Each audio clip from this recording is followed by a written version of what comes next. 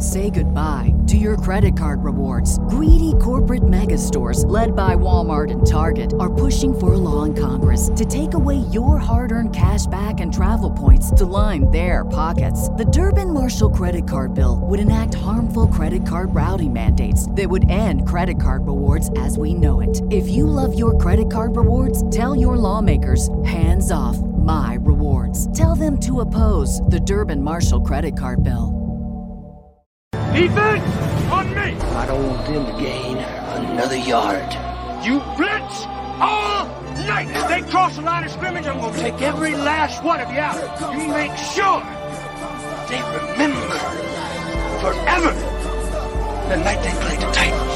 Here comes the, here comes the, here comes the, here comes the, here comes the, here comes the. Y'all don't really want me now. What up, fan? Be nice. It's going to be great stuff. Before we get into that, if you're not on YouTube, make sure you go there and subscribe. Fantasy Football Hustler. Go subscribe on Twitch, Fantasy Football Hustler. And go subscribe on every podcast out there, Fantasy Football Hustler. Appreciate you. And if you are looking to get into any dynasty leagues, go join the community, fantasyfootballhustler.com, or go to patreon.com/FFHustler.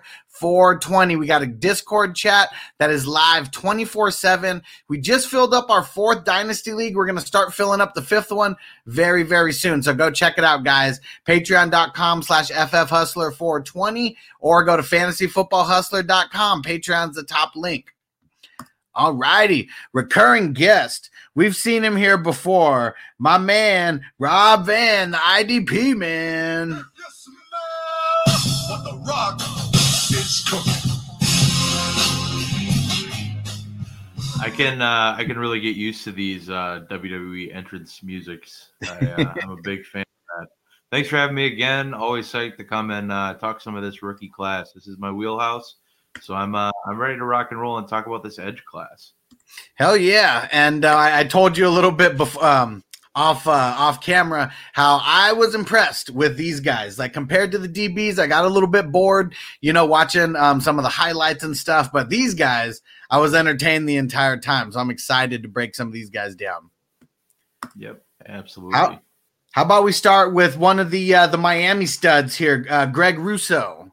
This dude was a stud. Like, he was the first guy on your list. He was the first batch of highlights that I saw, and wow. Yeah, no, absolutely. Rousseau is such an interesting case and probably the most polarizing player in this class at the edge position, at least. The way, people are going to love him or hate him. I lean towards, I'm probably going to have him lower than a lot of people are. I just wasn't wowed by the film. I didn't think he was, that great, but, his production was top notch. And that's something you can't ignore. He won a lot with his athleticism as opposed to winning with like a toolkit. And that to me was kind of, I don't know, red flaggy, but again, at the end of the day, you can't ignore production. So for me, he's not my edge one. And he only had that 1 year of production, which was another red flag for me. Whereas a lot of these guys have multiple years of good, solid production. But again, at the end of the day, you can't ignore production. On the film, I just wasn't impressed, but again, it looked like when he was running around, he was almost running in cement, to me at least. But again, that's just me. I see the upside. I see, his freak size, and he is athletic. There's no denying that. And again, like I said, the production is there, and that's what you look for. And that's really, my takeaway. Obviously you've watched, I don't even know how much more film than I've actually watched. I've literally just watched a highlight reel. So obviously it's his best plays, but sure. That was one thing you pointed out, like the athleticism, and sometimes just winning because of the athleticism, not necessarily the talent.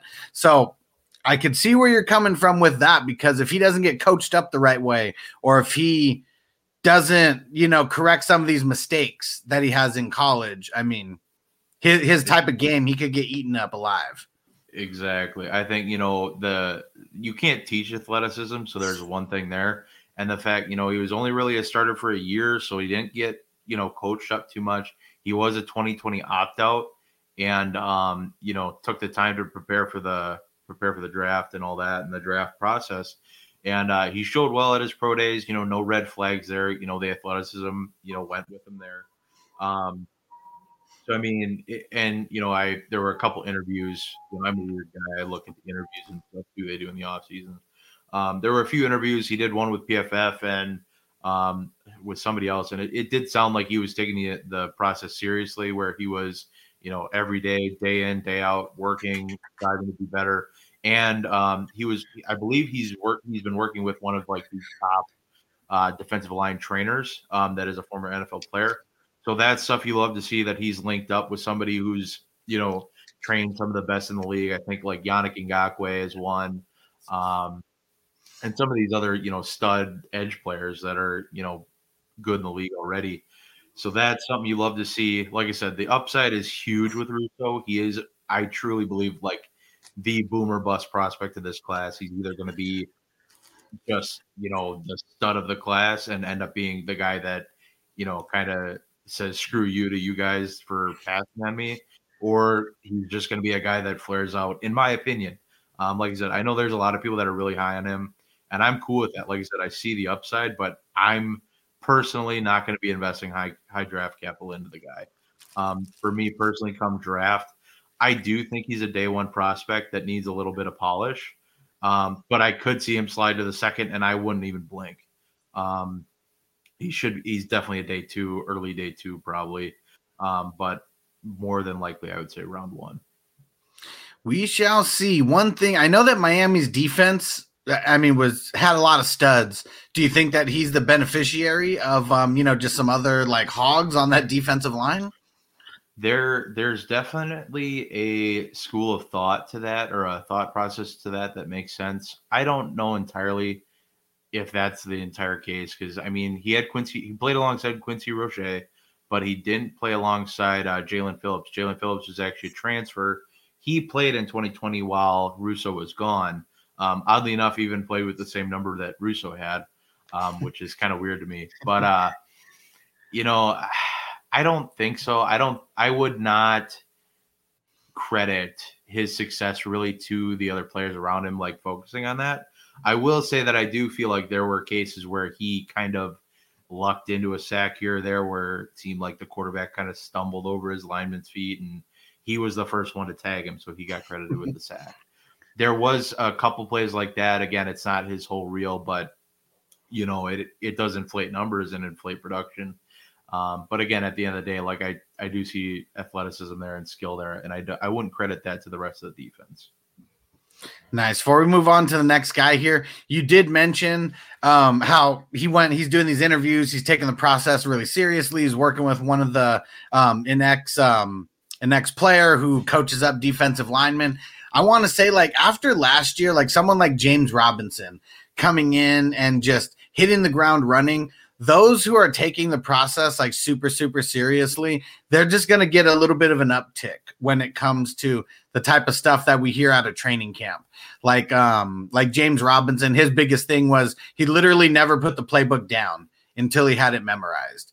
And so that was a really easy reason for them to get rid of Leonard Fournette. They knew that he was taking it seriously. They knew that they could bank on him. So yeah, those are little things that I'm going to be trying to pick up on this year and pay attention to, because they could make a difference. Yeah, absolutely. With the, honestly, with these 2020 opt-outs, I really feel like there's two schools of thought with these guys. I think, the NFL said, we're not going to hold anybody accountable for any reason or anything like that. But I think there's a school of thought where it's like the guy almost gets a knock for opting out of 2020. But then there's the guys who opted out of 2020 and showed up and killed their pro days. They look more pro ready because they were able to get agents and, get into the pro style game. And I think the players that can show that are going to be very highly sought after by these NFL execs. I could be wrong, but I do think that's a possibility. Well, I mean, the training, if you get on with an agent, you're going to be trained like a pro athlete, like they're going to make sure that you got the training regimen down exactly like a pro athlete. So I don't know if the opting out, I don't know how much I will get behind that hurt somebody's stock. It'll be the old whites that if it causes any stock, it'll be because the old whites said so. Yeah. But I don't think it'll actually hurt anybody as long as they were able to, put that into effect. Like you look at Jamar Chase, you look at Micah Parsons, these guys that opted out and crushed their pro days, just showed up as physical specimens, studying the game for a whole season to be pro ready. Those are the guys that are going to really, show up on draft day and probably show up early in the NFL. It would be funny if these opt-outs changed something to where you didn't have to be in college for 3 years. I know that everyone who's coming out, they will have been in there 3 years, but some of these guys have only played for 2. So right. I hope it does change some of that, because these guys, they link up with the right agent, you get the right training regiment, and it's really about how bad they want it. All these guys are freaks of nature. Right. Exactly. Let's talk about another freak of nature out of Texas, Joseph Ossai. One question I have before you get into him. I saw him lining up like literally everywhere, 3-point stance, off the 3-point stance. Talk about that just somewhere mixed in of what, because I don't watch a lot of college, but me seeing that, I'm like, how the fuck is that going to translate to the NFL? Yeah, college defenses are stupid wonky with how they use players. And I think a lot of that boils down to just the availability of players they have that they trust putting on the field. But yeah, no, he was a Swiss Army knife in terms of, the ways he would line up.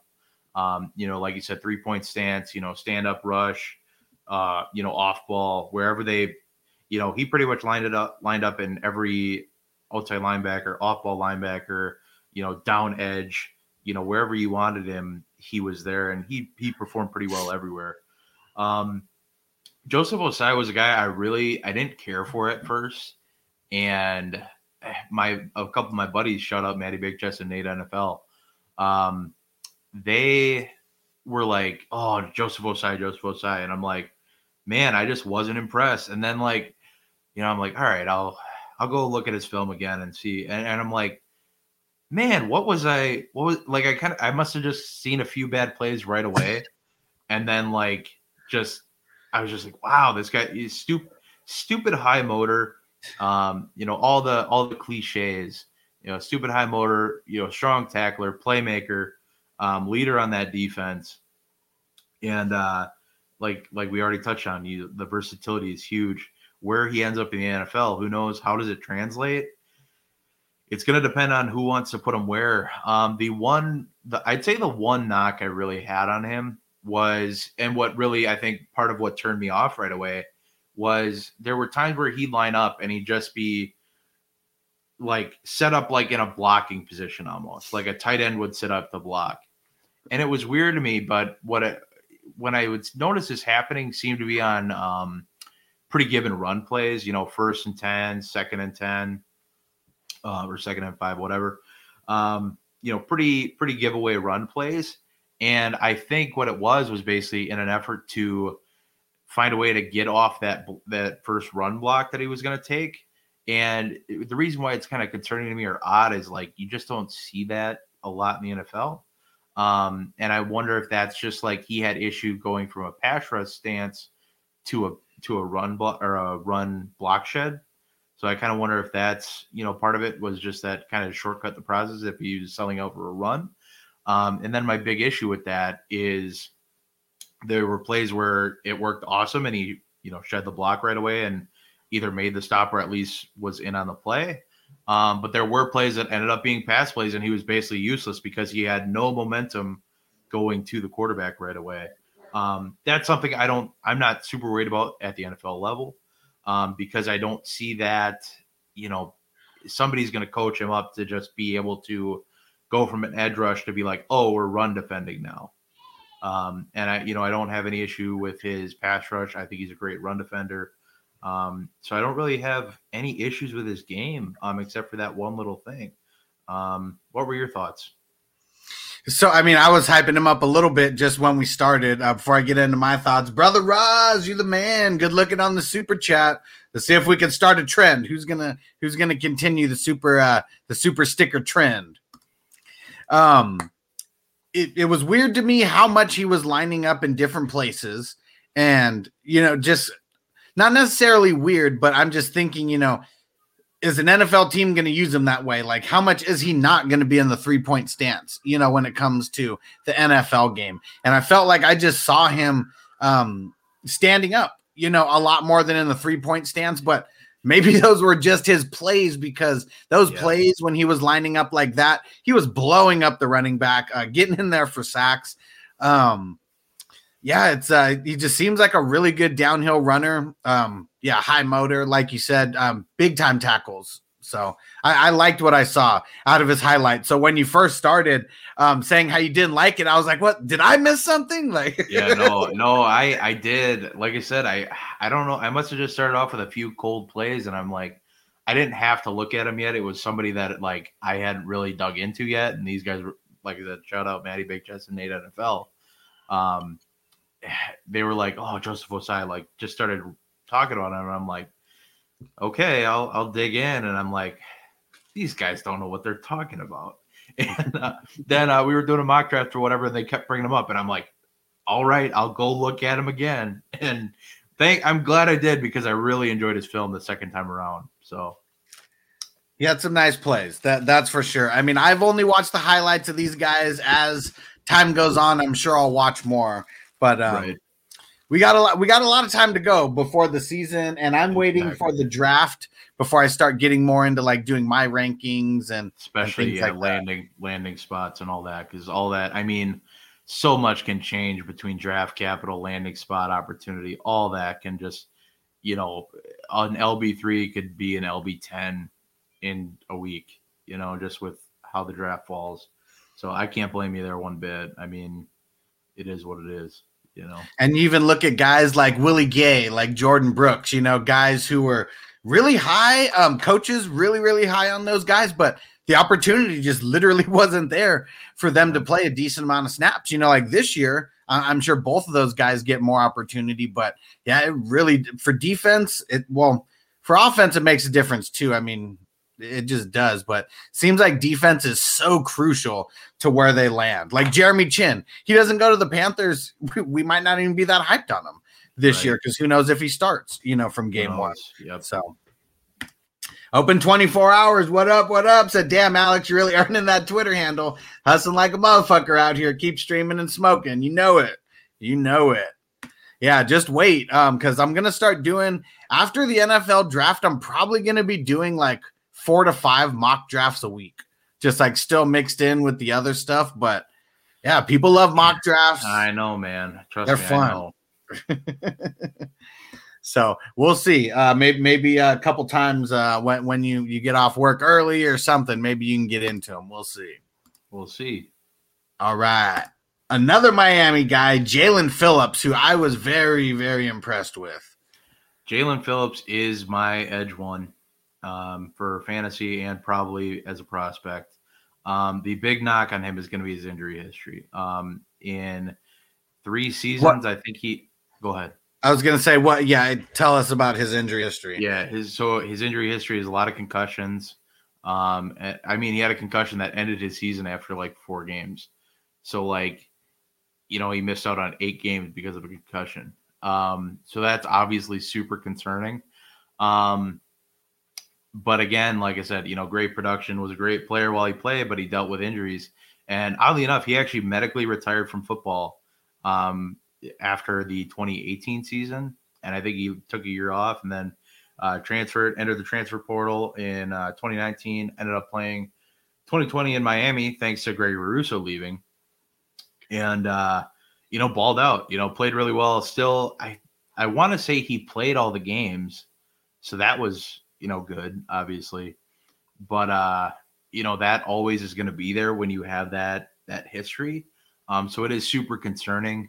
My defense to that, and it's kind of lame, is like, your career could end on any play. Like there's no, you could be Ryan Shazier and just be done. So I mean, every player has that level of risk. But Jalen Phillips, man, the way he not only defends the run, but also rushes the passer, his versatility, be able to do both. He's guaranteed pretty much to be on the field. And that's pretty huge for a rookie. I think he's going to get good draft capital too. I think he's a day 1 pick, if not day 1, very early day 2. I look at the Jets to take him at the top of the second, honestly. If he does slide that far, I don't think he will. But like I said, the way he has that high motor again, that pursuit from behind the ball carrier to run guys down, as opposed to, you see those edge defenders that like, oh, he ran past me. Like, this guy will run you down. And that's something I really liked about Jaelan Phillips. And then his pass rush is almost, strategic. It's surgical in a way where he'll actually set up the tackles to, if he struggles early, he gets better throughout the game. And that's usually, a sign of a good pass rusher is he's learning from his mistakes in game instead of needing to get out of the game to go look at film. And whether this is coach or whether it's him, either way, he's still able to make an in-game adjustment to better himself against that tackle. Whereas, like I said, the injuries at the end of the day are going to be a huge red flag. I really like Tennessee to pick him in the first round. Tennessee has shown in the past that they give zero fucks about any red flags. They drafted Jeffrey Simmons at, I think, 19 last year, coming off an ACL, coming off domestic abuse allegations and all that. And they didn't care. They liked the player, and that's turning out pretty well for them. And this is something I would see them doing really well. He'd be a great fit there. They need edge help because they added Bud Dupree. I don't think it's the answer. So I think this would be an awesome fit. Like I said, also they give no fucks about red flags. They want, if he's the best player on the board, that's who they're taking. And for me, like I said, I comped him to TJ Watt. I'm going to get a lot of flack for that, but it's like, oddly enough, Bud Dupree played across from a guy named TJ Watt. So that'd be a kind of an interesting little duo to see down there. Like I said, Tennessee needs the edge help. They had 5 in it. Their sack leader was 5.5. Harold Landry was the sack leader last year, and just that's not going to get it done, man. You need more pass rush than that. But what do you think about Phillips? Seemed just like a really, really high motor guy. When I was looking at him, I was like, damn, this is like Joey Bosa like that. That's who I thought when I was looking at him. And it's funny how you mentioned, like, he may miss on a play, but he'll like catch you and hawk you down. Like, there was a couple plays where I saw where, he kind of bit on the option, and, they gave the ball to the running back. He went after the quarterback, but like just on a dime, stopped, gets the running back, and his athleticism is crazy. It really shows up, and that I know the exact play you're thinking of where, and that is something where I think he in his head gets kind of pissed off at himself, but he takes it out on the running back instead of himself. And but I know exactly the play you're talking about, but that is one knock on him is he's usually pretty good against the run in that he can, not only cover his gap, but he can kind of two gap and decide to make the switch to go to this gap instead if he feels the run going that way. And he's pretty good with instincts in that regard too. I'm a big fan of Phillips.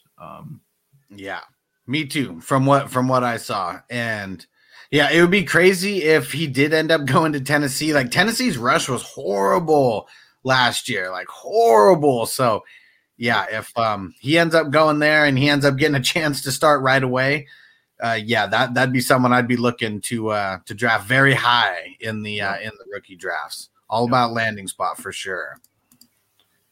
Open 24 hours. I just started playing IDP Dynasty last year. Any tips or sneaky tips or sneaky tricks you got? IDP versus other IDP positions or IDP versus offensive positions. Hard to gauge value for me.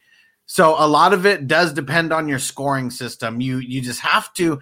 I mean, what I like to do, just to kind of gauge, I will go look at 2020 stats, and I will just literally, sort by all. And I will just see where the top defenders started mixing in. Like, that's the way that you have to do it because every league is so different. And once you kind of see where some of these top defenders match up against, compared to what offensive players, then you can kind of go position by position. Usually linebackers, those are the bread and butter. Defensive linemen, that's like tight ends of offense, super, super scarce position. and DBs, they're almost kind of like wide receivers where there's a lot of them. So there's a couple really good ones at the top, but you can usually find value in the DBs. That's exactly how I break it down for newbies.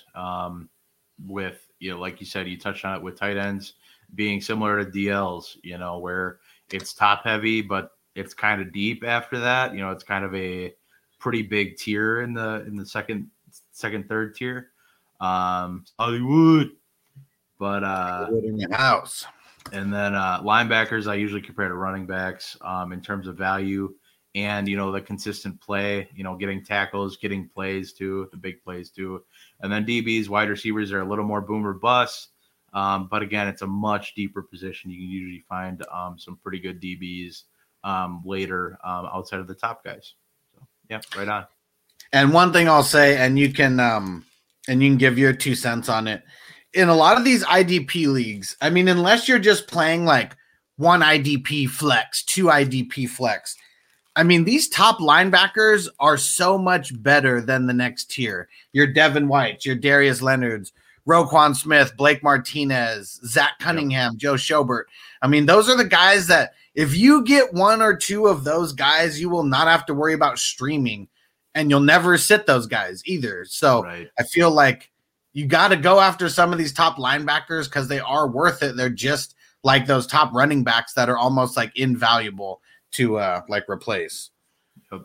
Yeah, the way I always kind of attack, whether it's a startup or whatever, is after like the RB1s and the wide receiver 2s, that's when I want to hit IDP, because your wide receiver 3, who cares? Not going to be an impact on your team. But again, like I said, absolutely pay attention to the scoring, because like in one startup I just did, not to trash league settings or anything like that, the IDP scoring is not very good. So like I waited as long as I could, but then I went and started taking the studs, and I started the run, thankfully, being the IDP guy in the league. So thankfully there, but a little bit of a advantage. But other than that, then I took the studs, and then I'm like, all right, dart throws on offense, and then I'm going to punt defense, because it's all, so deep at the position compared to the offensive side with how many starters we're doing. But yeah, I mean, league size is always going to play a role. Scoring is going to play a huge role. But yeah, man, that's the best I got for you right now.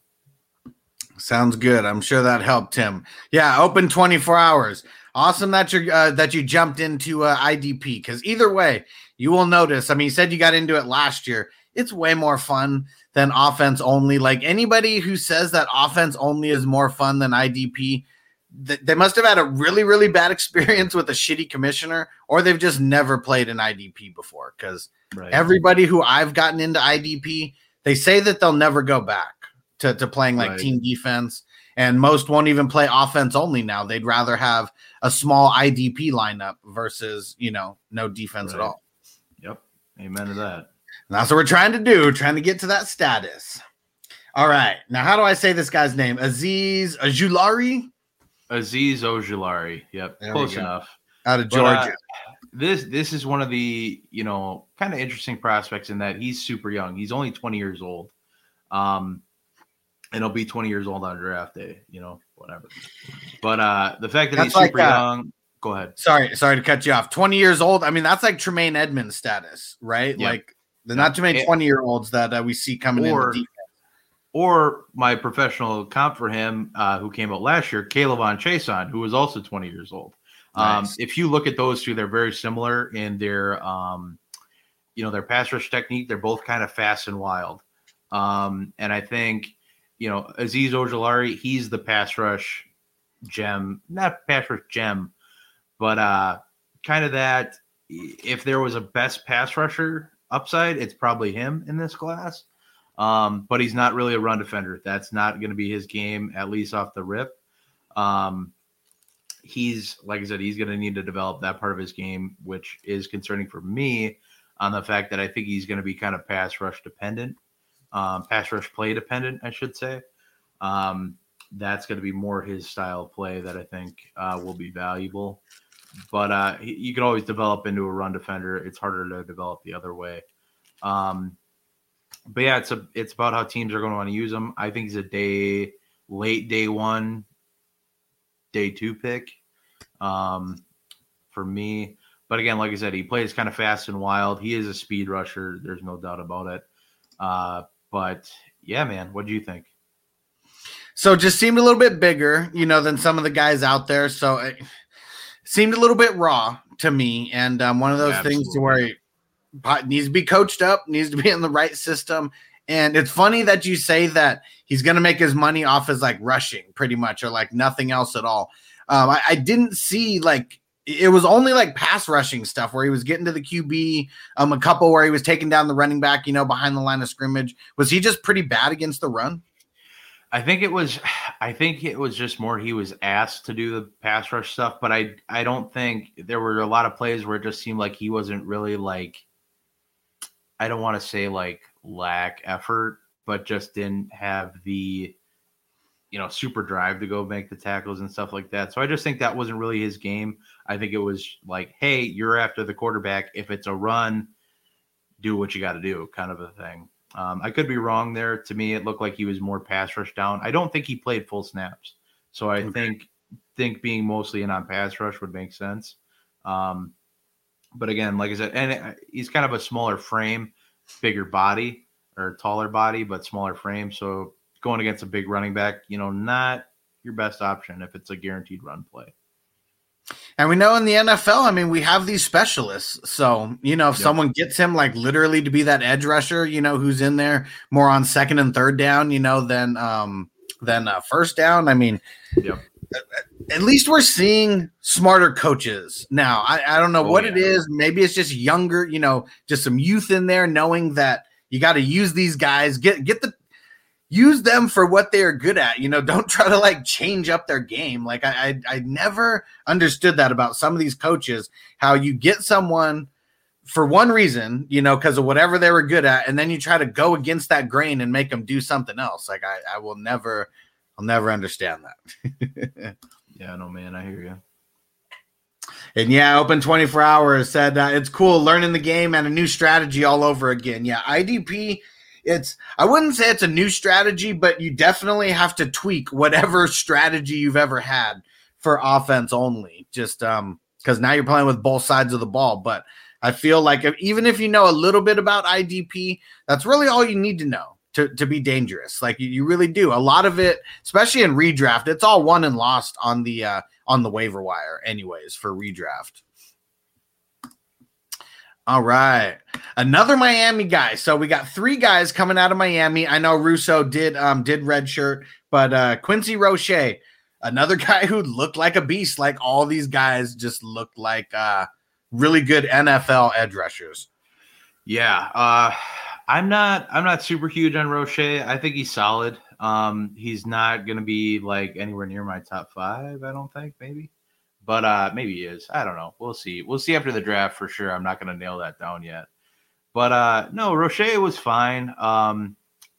It just seemed like he could get bullied on the tackle sometimes and get kind of hung up. There were sometimes too where the same tackle, I was watching the Florida State game earlier to kind of refresh my memory on Roche. And there were just times where number 76, I think Washington is his name, would just be nope, you're done. Nope, you're done. Nope, you're done. And then there finally, as the game wore on, Roche finally started, timing his swim right, his hit right, his chop right, and actually getting around the guy and doing some serious damage on plays. But man, I don't know. I think it's just the way he kind of gets bullied sometimes is concerning for me. I think he's kind of a smaller frame to an extent. He's bigger than Ojulari. I think he can defend the run better. But I think he's going to be kind of that, that middle tier DL that is a big name kind of because he gets drafted well, but just never really amounts to a whole lot for your fantasy team, in my opinion. Yeah, out of the 3 Miami guys that you had here, he was the lowest of the 3. Yep. His highlights were, I just watched the highlights, or at least I have so far. Obviously, they're picking out the best ones. but his were kind of a little bit blah compared to some of the other guys. And so, I mean, I didn't see any of the plays where he's getting blown up, necessarily. One good thing that I will say, at least about what I saw, a lot of his big highlights were coming in like big games. I think I saw something versus Trevor Lawrence where he got Trevor Lawrence down on a nice sack. I think I saw something versus Joe Burrow, if I'm not mistaken, something from last year. But yeah, I mean, that's at least what I saw with the highlights. It was a lot of big games where I recognized the teams, a lot of top end talent. So we shall see, but yeah, kind of blah compared to a lot of the other highlights that were here. For sure. Yeah, Wink and Willie, this is my first year for IDP and never looking back. I like it. Yeah, we're very close to finishing our IDP draft, our dynasty with IDP that Wink and Willie is in. Nice. All right. Now, here we go. Before we get to the next guy, got to remind everybody, new partner of the show is Monkey Knife Fight. You don't have to wait until football to go get some of the daily fantasy, go scratch that itch. They have basketball, they have baseball. It looks the most popular things are the over under. So for baseball, how many strikeouts, over under, you do it on a couple pitchers. You can pick whatever game you want. Basketball, over unders on certain players. So you can literally just go do some of these pick'ems and pick your favorite players. It's super easy. Go to monkeyknifefight.com, go download the app. The link is in the description right now, and use the promo code Hustler. They're matching 100% of your deposit up to $100. So can literally get a free $100, from them. You got to play with that before you can cash out, but go win. I made a deposit today, and I'm going to start playing, and I'm going to start having some picks in Discord, so it's going to be a good time. Check out this promo video really quick, everybody, and I'm going to get some water and smoke a bowl, and we'll be right back. Let me tell you a little story. Once upon a time, there was a monkey knife fight. And one day, they met one team partners in the NFLPA. It's a match made in the pits of a monkey knife fight. And everyone lived happily ever after. Are you listening? This is big. What is a monkey knife fight? It's thing monkeys, knives, you get it. Fantasy sports is monkey knife fight. And monkey knife fight is fantasy sports. Monkey Knife Fight is daily fantasy. Monkey Knife Fight in the house. I am Monkey Knife Fight. You are Monkey Knife Fight. We are all Monkey Knife Fight. Monkey Knife Fight. You have the NFLPA behind the company. It's exciting for me to be a part of fantasy sports. When I think of fantasy sports, I think of beating all my buddies year in and year out and being able to brag about it. We're not just partners in it. We're owners. And it feels awesome to be an owner. I challenge you to a monkey knife fight. We've been saving you a seat at the table, Monkey Knife Fight. Welcome to the one team and NFLPA family. Monkey Knife Fight.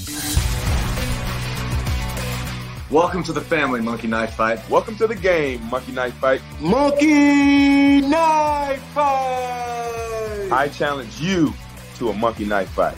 Monkey Knife Fight! Monkey Knife Fight, Monkey Knife Fight, Monkey Knife Fight, Monkey Knife...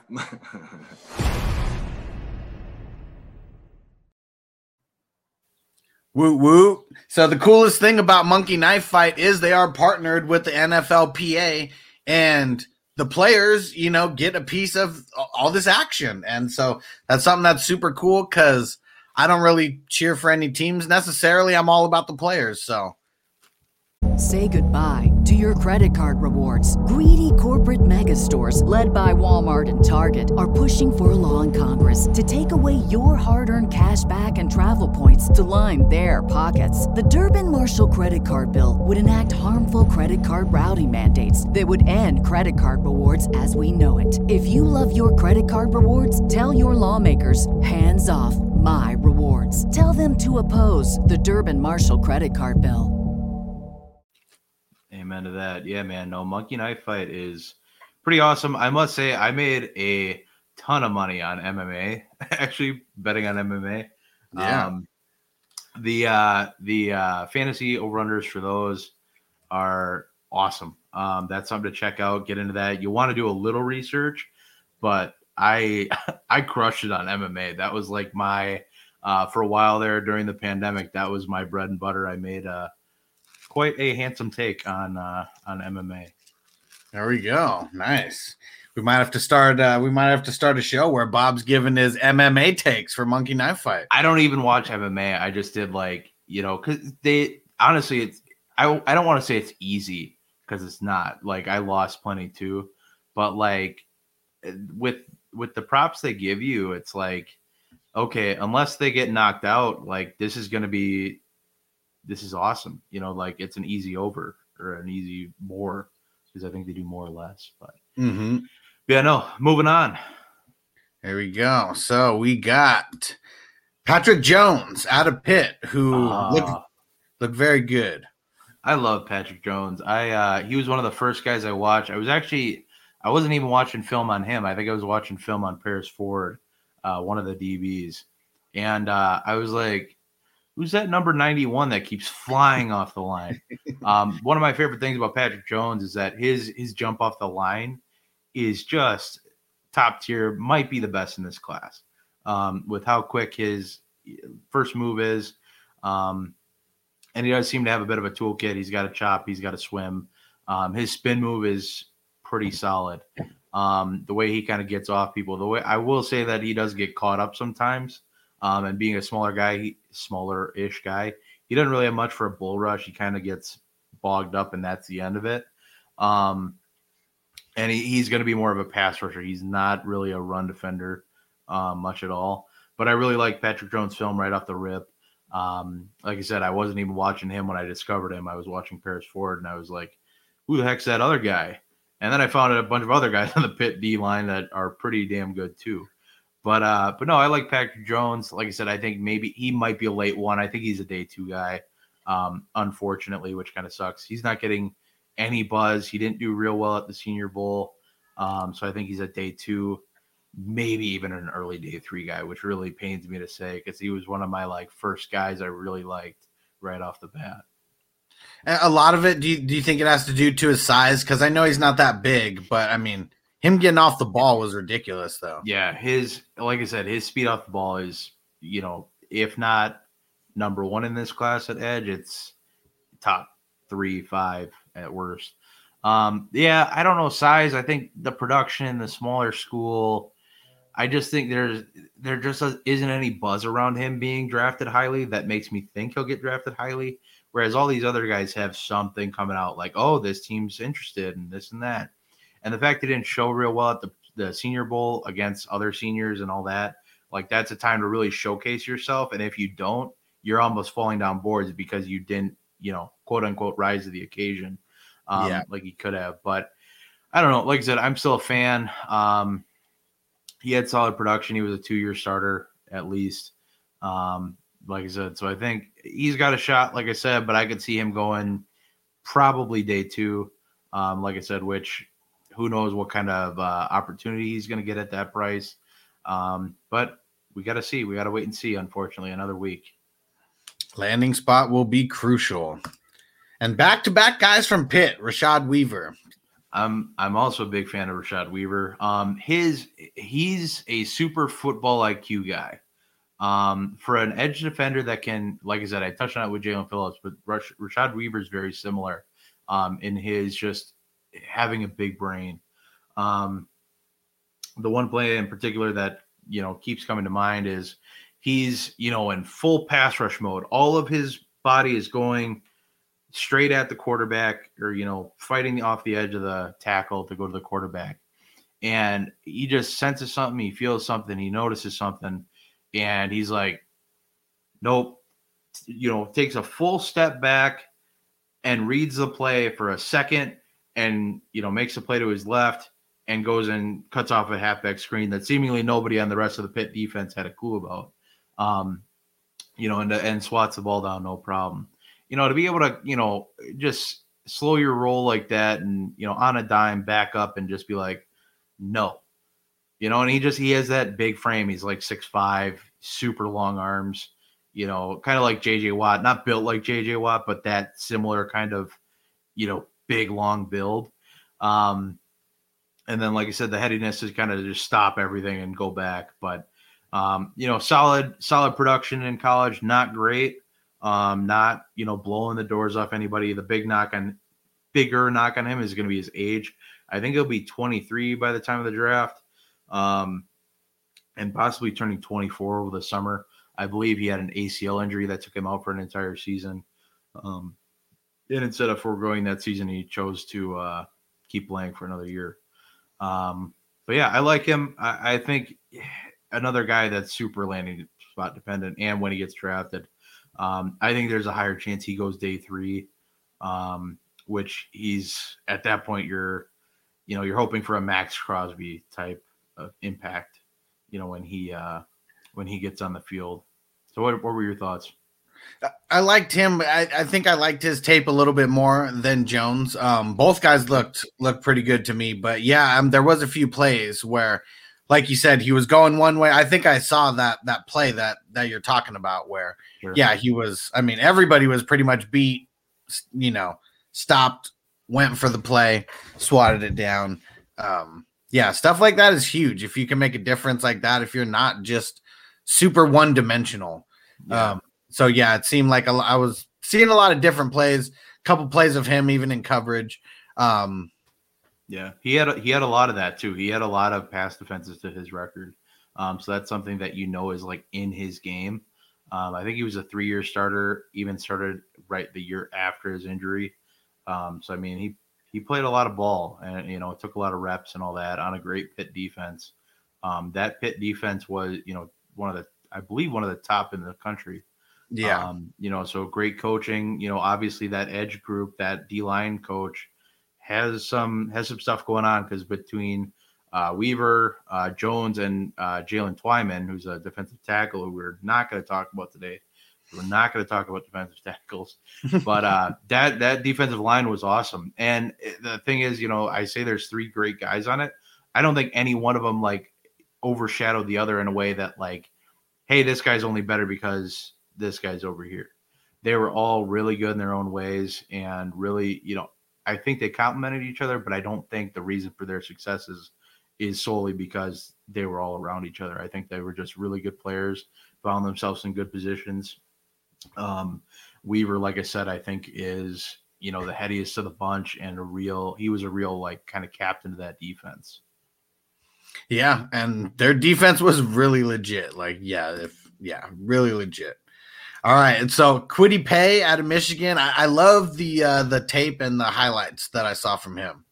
Kwity Paye is one of the cooler stories in the NFL. Moved to the States from Nigeria when he was like 10 years old. Real cool story. Made his way to the NFL. One of those cool, feel good stories. But, him at Michigan, I don't know what it is with Michigan, but they suck at developing talent because Kwity Paye, I don't know. He's probably the best run defender in the class, better pure run edge defender. But his passing game, like it almost seems like he's geared to be super intensive against the run, but not as much against the pass. Like I said, his pass rush production wasn't great. He was a great run defender though. Lots of tackles for loss, lots of tackles, solo tackles, all that. But his pass rush, it just seems like he's a different player when he's trying to pass rush.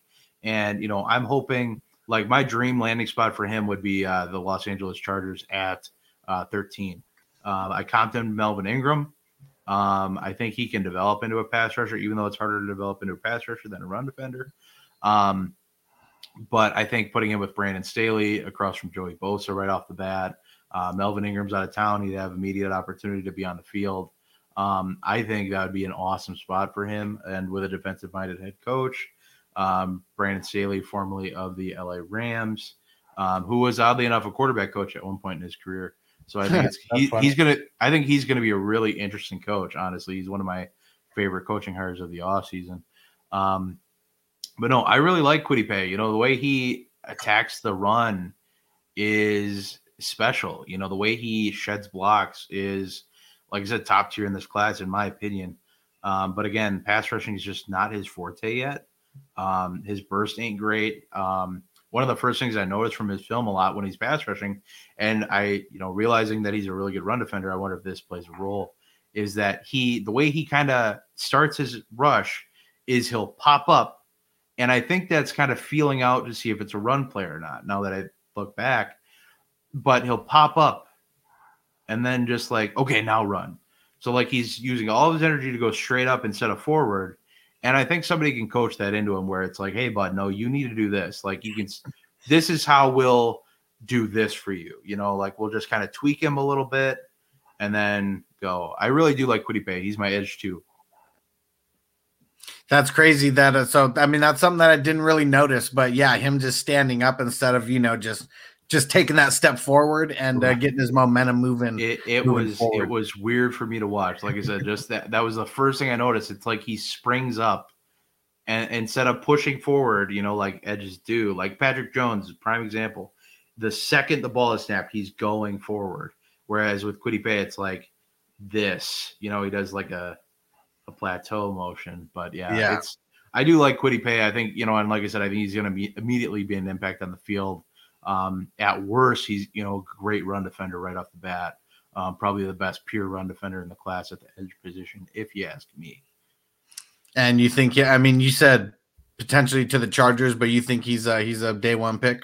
I lean that way. I could see him falling out though. It's, this edge class is so finicky, and you look at it, there's only like 4 or 5 teams that need edges, but they're all at the front of the draft. Except for you look at Cleveland was looking for one, but then they got Clowney. So, like, they're not really looking anymore. Baltimore could use one. Tennessee, then you're looking at Atlanta really needs an edge rusher. Mm-hmm. You're looking at the Jets who really need an edge rusher. The Chargers could use one.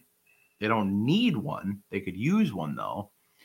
So I think, it's kind of – it depends if maybe they like somebody else and they just don't go pay, and then it gets picked up in the second. The edge class is going to have some serious value to be had because it's such an ambiguous class, and I think it's all, like I said, I have Phillips number 1, I have Paye number 2, but again, it's like, there's a top tier, but it's all like close. And then it's just the second tier is like all of these 10 guys almost, all, 7 of the other guys. And then there's one guy in tier 3 for me. So it's such a weird class. We shall see. I'm excited. Draft is finally here.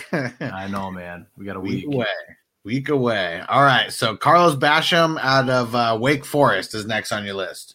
Carlos Boogie Basham. He's such an interesting case to me because he's like the weirdest thing about him that I notice is he wins with his feet more than he does with his hands. And so what I mean by that is like he'll go juke the tackle instead of like trying to get handsy with him. And that usually puts him in a bad position. Sometimes he'll beat him outright with athleticism, but it seems like, and he seems like a strong dude. Like he doesn't look weak. But maybe he's got shorter arms. I don't know. He doesn't feel like he can get the punch in. I don't know what it is, but it just seems like when he wins more with his feet than with his hands. And when he wins bad or when he wins like really well, he's winning because he's using his hands and his feet. Super athletic for how big he is. One of the kind of, I wouldn't say a sleeper prospect, but one of the kind of more under the radar in a way that like he's starting to get some round 1 draft talk too.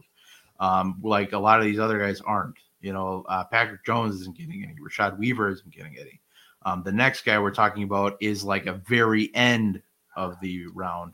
But yeah, Carlos Basham is such an interesting prospect to me. I know there are guys who have him at edge 1 and I'm like, hey man, your process, I'm not going to get into it. But I don't see that. I see the upside because, like I said, when he wins and he's using his hands and his feet and his athleticism, he's winning bad and he's making left or right tackles look like foolish out there. But I just don't see that enough of him where it's like, hey man, like against Clemson was one of the games I just watched before we hopped on.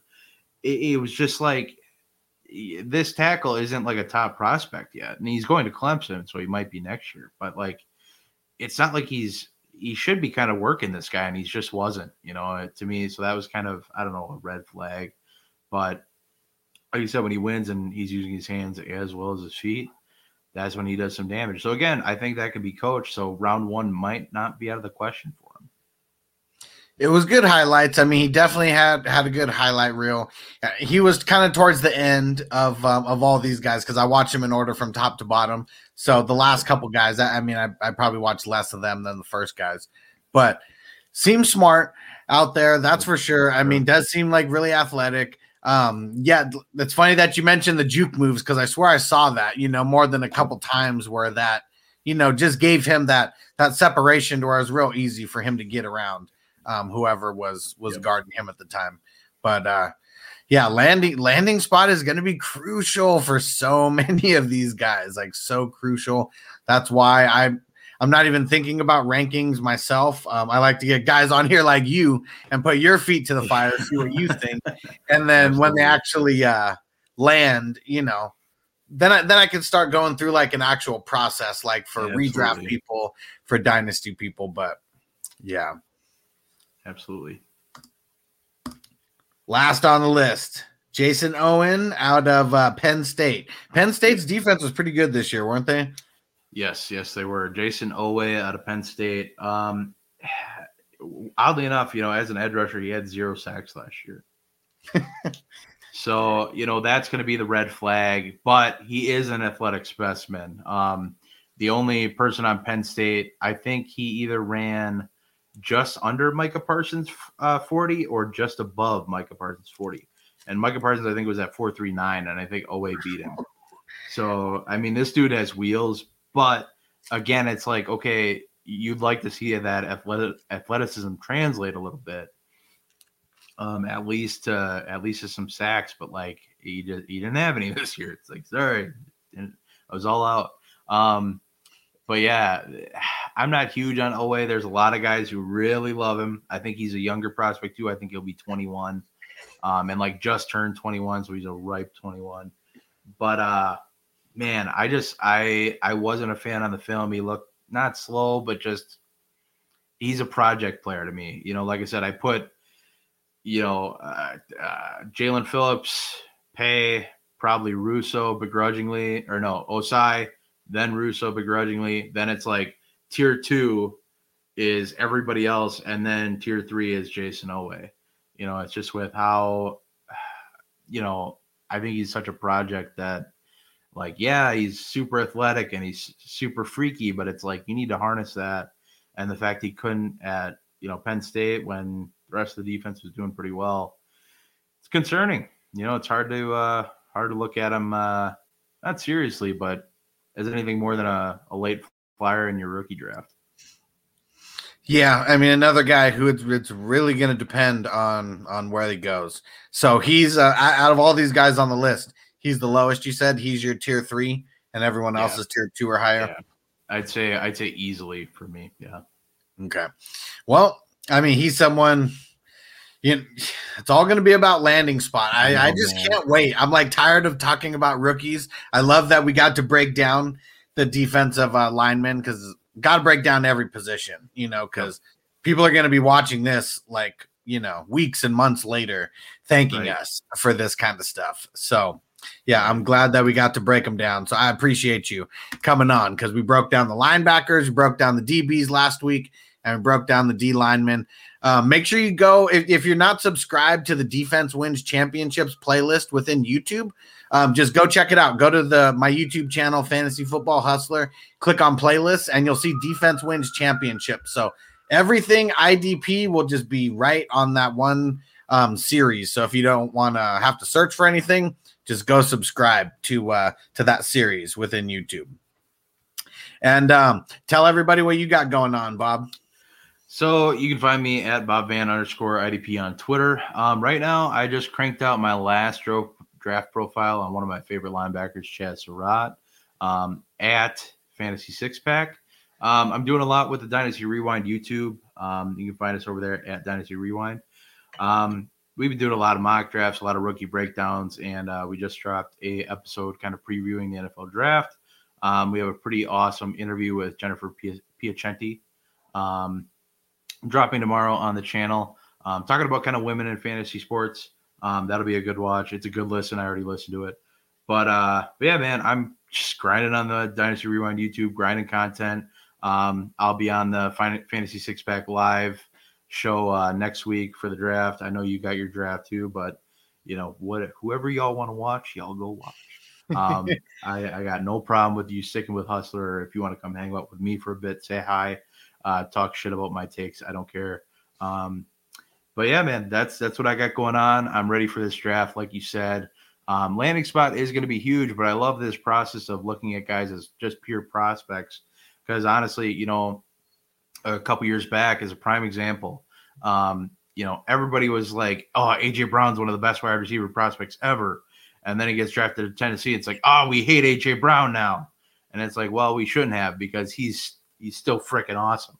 So it's kind of like sometimes you got to adhere to prospect versus the draft capital is more the landing spot than the landing spot itself. When you believe in the prospect, at least you believe in the prospect, take your guy, and that's all I got for you. Thanks again for having me. Yeah, for sure. And can't wait until the draft. We've been waiting for this forever. But yep, I'm going to be doing more rookie drafts. And if you guys ever need anybody else to do a mock draft with you guys, let me know. I'm always excited to jump on other mock drafts. IDP study is almost double, wears me out pre-draft a bit. Always ready when the actual football starts. Yeah, and it's one of those things. As long as you catch up with everything. I mean, for a long time, I didn't really pay that much attention in the offseason. I was only doing redraft, but Dynasty's awesome. I like it. And I would rather be dipping my toe in like you are, Jaws, even if you're not doing full-fledged research.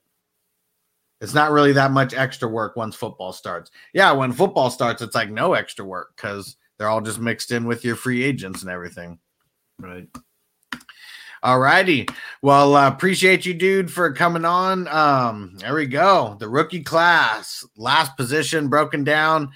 Got a lot more stuff coming up. Got a couple interviews that I know are going to be coming next week. I don't know the dates, but I'm going to be going on a couple shows and got a draft show, I'm sure, coming up. And I'm going to be guesting on some draft shows. So a lot of stuff. I'm excited.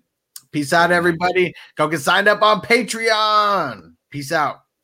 Say goodbye to your credit card rewards. Greedy corporate mega stores, led by Walmart and Target, are pushing for a law in Congress to take away your hard-earned cash back and travel points to line their pockets. The Durbin-Marshall credit card bill would enact harmful credit card routing mandates that would end credit card rewards as we know it. If you love your credit card rewards, tell your lawmakers, hands off my rewards. Tell them to oppose the Durbin-Marshall credit card bill.